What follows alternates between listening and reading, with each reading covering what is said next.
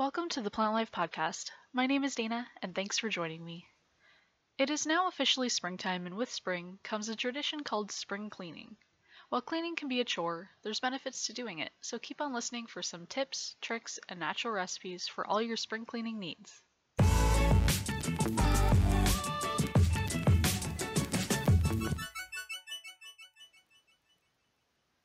Deep cleaning the home during the spring has become a practiced tradition in many households. While there isn't one specific origin of spring cleaning, there are a few thoughts about how it all got started. One thought is from the Bible. Wikipedia explains this well, saying that there is an ancient Jewish practice of thoroughly cleansing the home in anticipation of Passover. Another thought is from an Iranian practice of shaking out the house before the Persian New Year. In other parts of the world, spring cleaning starts in December. In Japan, osoji, or cleaning, is done before the New Year to welcome the Toshigami, or the gods of the year. In Scotland, spring cleaning takes place on Hogmanay, which is the last day of the year.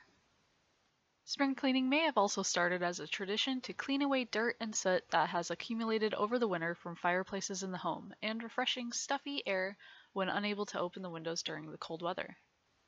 However it all got started, spring cleaning is here to stay, and we've got a few tips and tricks for you to try. Our first tip is making your own cleaning solutions using vinegar. Studies have shown that vinegar killed a range of bacteria like the flu virus, showing antibacterial and antiviral properties due to the content of acetic acid in it. You can make your own all-purpose cleaner by combining 1 part white vinegar to 2 parts distilled water and adding 10 to 15 drops of an essential oil like lemon or tea tree. Using non-chemical cleaners is important to your health as well. According to a study done in Sweden, household cleaners can cause lung damage and increased rates of asthma.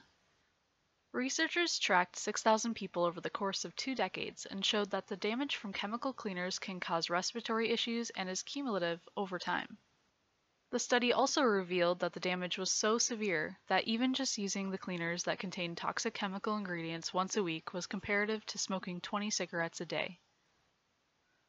Another helpful tip is breaking down the spring cleaning project into several days instead of trying to clean the whole house in one day.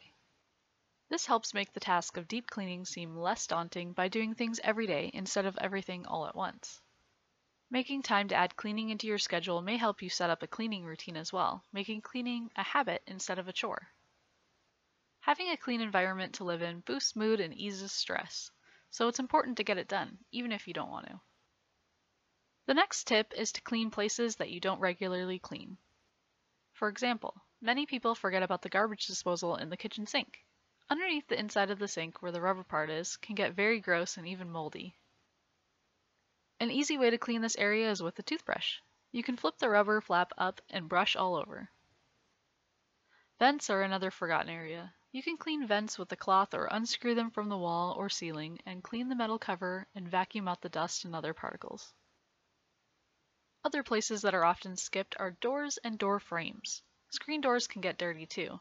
You can clean off with a brush, or if there are bigger particles on there, use a lint roller.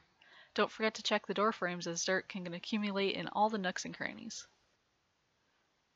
Our last tip is using essential oils to help clean and make your house smell great.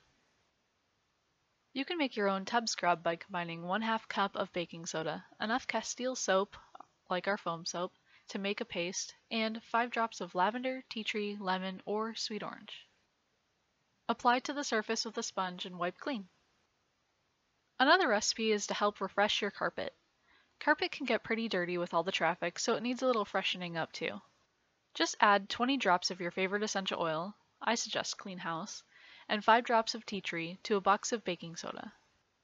Mix well and let it sit for a day or so before using. Then sprinkle onto the carpet and let sit for an hour, and then just vacuum it all up.